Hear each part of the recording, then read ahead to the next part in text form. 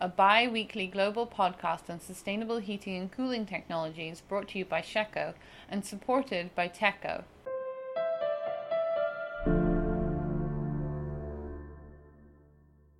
My name is Charlotte McLaughlin. I'll be hosting today's show from Brussels, Belgium. I'm the European multimedia reporter of Sheco's industry-leading websites r744.com, hydrocarbons21.com and ammonia21.com. And I'm joined today by my colleague in the United States, Michael Gary, editor of Accelerate America and North American editor for Sheco. So how are you today, Michael? Very well, thank you. Good to be here. So this week we have quite an interesting show for everybody. We'll be joined by an atmospheric scientist in the US from Texas called Yang Zhu, and he wrote an important paper on short-lived climate pollutants and mitigating HFCs. The reason he's joining us this week is because last week was the International Day for Short-Lived Climate Pollutants, and also yesterday was the day of the ozone layer. So we're sort of trying to base this entire thing around these two very important issues. Also from Michael, he is going to talk to us about Accelerate America and the story from Mexico, who have installed their first CO2 transcritical installation. And then some really important stories from the US. Two states are going to join California in reducing HFCs. So it's pretty exciting news, and it definitely seems like the US, through local state initiatives, will start addressing HFCs. So Michael, to start off with Accelerate America, what were the big stories? Thanks, Charlotte. Well, we just published the September issue of Accelerate America. I encourage everyone to read it at accelerate.na.com. The cover story is about Mexico's first transcritical store, which has been installed by the Cassoulet chain in Culiacan, Mexico, in the northwestern part of the country. And it's the very first time that a Mexican supermarket has installed transcritical CO2 systems. So that's very exciting news. The system was provided by Kaiser Warren, a U.S. company based in Georgia. The store that this system was installed in just opened in August, mid-August. And I interviewed the CEO of the company, Juan Manuel Lake Bestitas, and his colleagues told me that they'll be testing this system over the next year to see how it does in terms of energy performance and maintenance, etc., so that they can determine whether to go forward with more of these systems. And why did they decide to install this? I mean, as far as I know, Mexico doesn't have any HFC legislation so far. I think they're even in have a slower phase down strategy under the Montreal Protocol's Gali Amendment. So I mean, why would they go so far ahead before any legislation or anything comes into effect? Juan Manuel told me that Cassoulet is very concerned about the environment. It wants to do the right thing for its customers and its communities. So they're really motivated by an environmental mission, test climate-friendly technologies. So that's one reason. And they also, they've been observing what's going on around the world and in North America, in the U.S., Canada, in the supermarket business, and they, see the trend towards transcritical and other natural refrigerant technologies. So they decided to try it themselves in this new store to test it. So this system comes with an adiabatic condenser from Guttner. The adiabatic condenser allows the system to operate efficiently even in the hot climates in Mexico, and they do have very hot and humid climates year-round in this particular part of Mexico and most of Mexico. And but they believe that the adiabatic system will enable them to work in subcritical rather than transcritical mode, meaning that it'll be more efficient than if they didn't have that adiabatic system. Yeah, definitely. And what are the other articles in this magazine as well? A couple of other interesting supermarket-related articles. Weiss Markets is a major mid-Atlantic chain in the U.S., and they are testing their first transcritical refrigeration system at a store in Randolph, New Jersey. They are a member of the Green Chill program, and they've done a lot of work reducing their leak rates in their stores. And they've also introduced a new prototype involving secondary glycol for medium temperature cases. So they've done steps to reduce their leaks, to reduce their charge, and now they feel they're ready to try CO2. Another story we have on the supermarket side is Raley's is said that it's going to be installing its first natural refrigerant system, and it's an ammonia CO2 system. Ed Esberg, a former refrigeration executive there, who is now a consultant for Raley's, talked about this at the Atmosphere America show in June, but we have all the details on that in the current issue of Accelerate. So that's pretty interesting. We have companies trying transcritical. We have another company trying ammonia CO2, which of course is much less common in the United States. There are only 4 other supermarket companies that have tested that.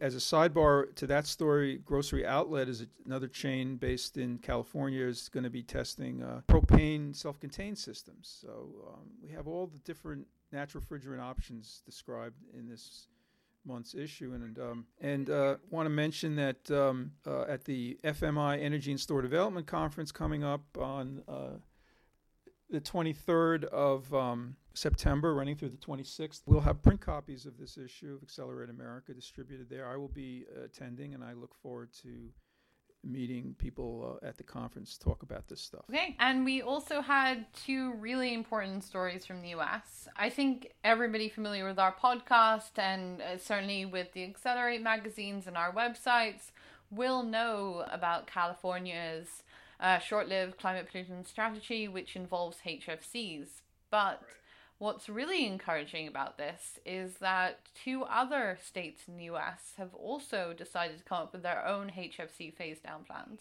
Is this following California, or is this something that they themselves have decided to do? Or is it a worry that the federal government may not actually do this in the end? Yeah, actually, it's New York and Maryland announced plans this week to phase down HFCs in their states, and this really does follow what California is doing. So New York, on Monday, Governor Cuomo, who I should say just won his primary challenge yesterday in an election against the actress Cynthia Nixon. But Governor Cuomo on Monday announced that he was directing the state's Department of Environmental Conservation to issue regulations that will phase out the use of HFCs. Oh, by the way, Michael, just to interrupt you, sorry. Is there a governor election going on in New York at the moment? Right. Well, we just had the primary yesterday. Governor Cuomo prevailed over his challenger, and then of course in November there will be the election between the Democrat Cuomo and the Republicans for the governors. But generally, New York is Democrat, right? Cuomo is favored. Yes, he's favored. So anyway, the proposal will adopt the EPA's HFC regulations that were passed in 2015-16. Governor Cuomo was quoted as saying that, we are taking action to begin the phase out of hydrofluorocarbons, and I encourage other states to join New York and California to combat dangerous HFCs. And sure enough, the following day, the Maryland Department of Environment announced that it would be pursuing measures to phase out HFCs. So that was a surprising and welcome development. Okay, so thanks very much, Michael, for your contribution today. Just moving on, we did an interview today with Yang Xu from the Texas A&M University, and we're essentially focused in this week's episode on 2 events that happened last week, yesterday's Ozone Layer Day, and also the short-lived Climate Pollutant Day, which happened last week as well. So we're just going to talk about, from the academia side, how much HFCs affect climate change and how they're sort of part of the general move to address climate change globally. So maybe you can give some background information on that? Sure. Yes, thanks for having me here. My name is Yang. I'm an atmospheric scientist by training. I studied climate change using complex global climate models that runs on supercomputers with thousands of processors. And I was in California as a graduate student, and I moved to Texas 2 years ago as an assistant professor in the Department of Atmospheric Sciences. My main research is on climate change problems as well as solutions, and I broadly survey various ways to mitigate climate change, and this includes the role of HFC and other short-lived climate pollutants because of their potent greenhouse gas effects and the potential for rapid mitigation. That's my main background. And how much would you say that HFCs can prevent the global warming that we're seeing? Can you give like a degree figure of that? Yes, we published on this intensively a few years ago, notably my 2013 paper in atmospheric chemistry and physics. The number we provided back then has a range because in science we not only provide the central value but also the uncertainty. But the central number is about half degree Celsius warming that can be limited because of transitioning into replacement for current HFC technology. Half degree Celsius may not sound like a big number, but remember the Paris Agreement now call for active regulation to limit global warming under 1.5 degree at the end of the century. Remember, we are now already at 1 degree warming compared to pre-industry. That means we only have half degree to go. That includes all contribution from carbon dioxide and everything. So half degree from HFC side is a big contribution if we want to achieve that 1.5 degree or 2 degree warming stabilization goal. And that half a degree, is that by how much HFCs are planned to accelerate, basically, as more and more people switch from obviously ozone depleting substances to HFCs, and then also the rate of air conditioning increase as well? Are those numbers based on that? Yes, the half degree number is a projection towards the end of the century, so it's not happening yet. It account for two scenarios. One is business as usual scenario that we include. This is a collaboration with Gus Welders based in Netherlands, who is an expert in HFC economics and scenario development for the future. So based on his projection, we include not only the transitioning from current CFC and HCFC. Both are ozone depletion substances, and therefore will have to be regulated under current Montreal Protocol, and the countries are working together to replace that. But the air conditioning needs are still there and growing in the future in light of population growth and air conditioning demand. So we convert those two numbers together, and that gives us a very rapid projection of future increase of HFC use towards the end of the century. It is projected to increase by 100 times roughly compared to present-day use. So present-day use, although small, the future projection is very large. So that's our business as usual scenario. And we also account for a mitigation scenario, meaning we actively to move towards the next generation of refrigerator, including HFC that has lower global warming effect or natural refrigerants, etc. That basically has no damage to environment, at least to our current understanding. So difference between those two scenarios is the potential contribution we can make by acting now. That's the half degree number. And do you think that the Kigali Amendment to the Montreal Protocol goes enough to mitigating that 0.5 degrees. The Kigali Amendment is definitely a first concrete step toward that goal. It is the first time that countries actually come together and sign an agreement that is binding, meaning they have to act on this. The problem with that is the timeline is relatively long, meaning developing countries such as India does not have to act on this until 10 years from now. And the transitioning after that may be slow, so there's no timeline attached to that. That's why people have been working to accelerate the process in the term of Kigali Plus, etc. I was working with Dr. Durwu Zelki, the founder of IGSD, Institute for Governance and Sustainable Development, working together for an assessment report for United Nations Environmental Program.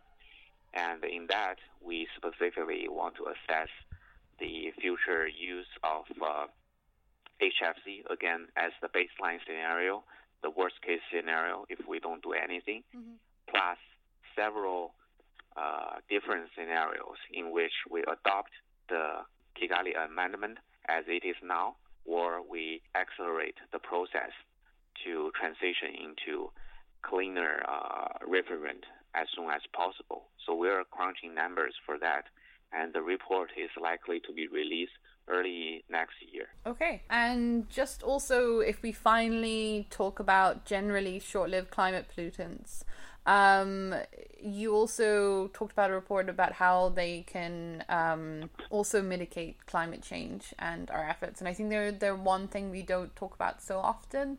I think HFCs have been in the news quite a lot because of Kigali, but obviously, black carbon plays. So, I mean, how big of an effect reducing those would have on climate change?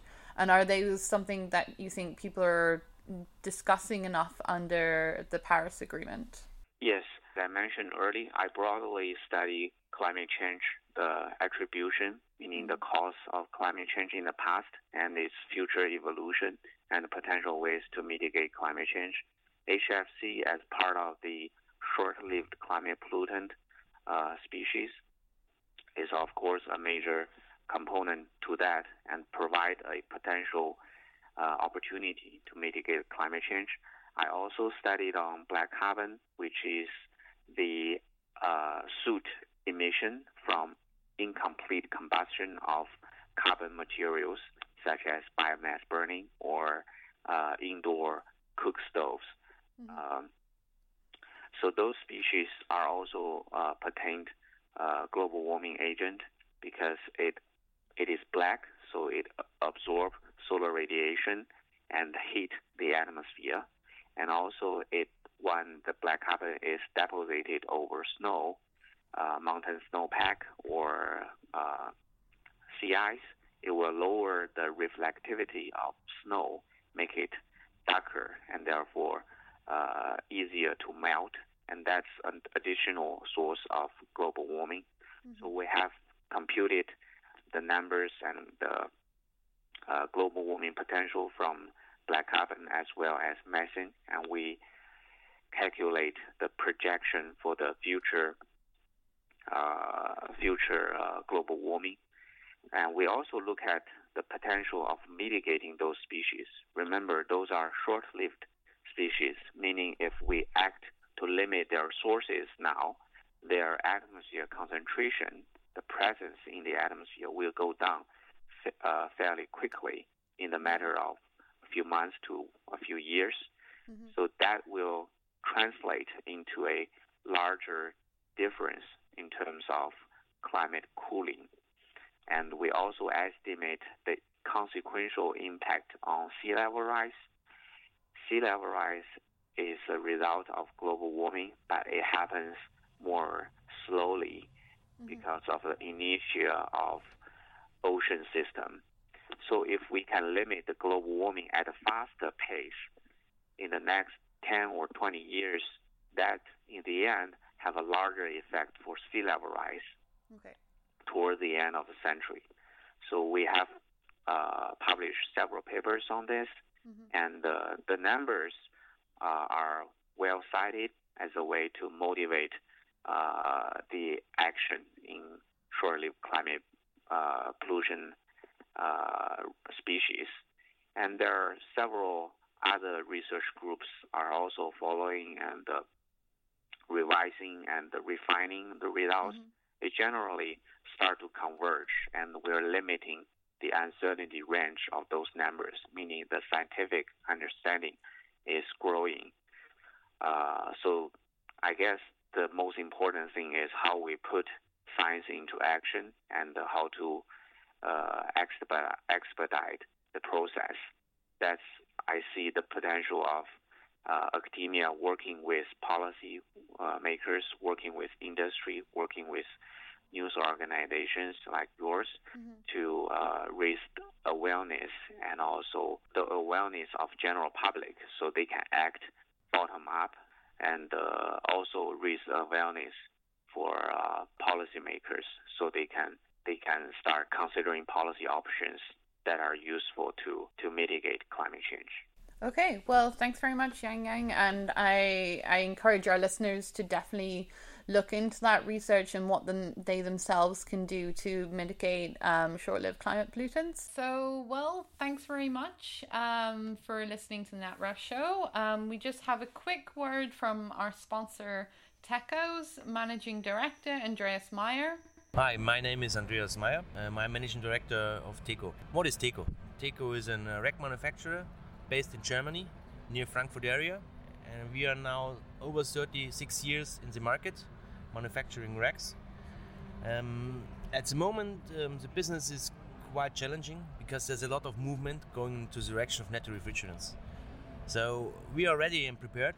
We did our first CO2 transcritical rack in 2006, and nowadays it's getting more or less a commodity in Europe. But actually we are now here in Asia. So we just want to start up Asia.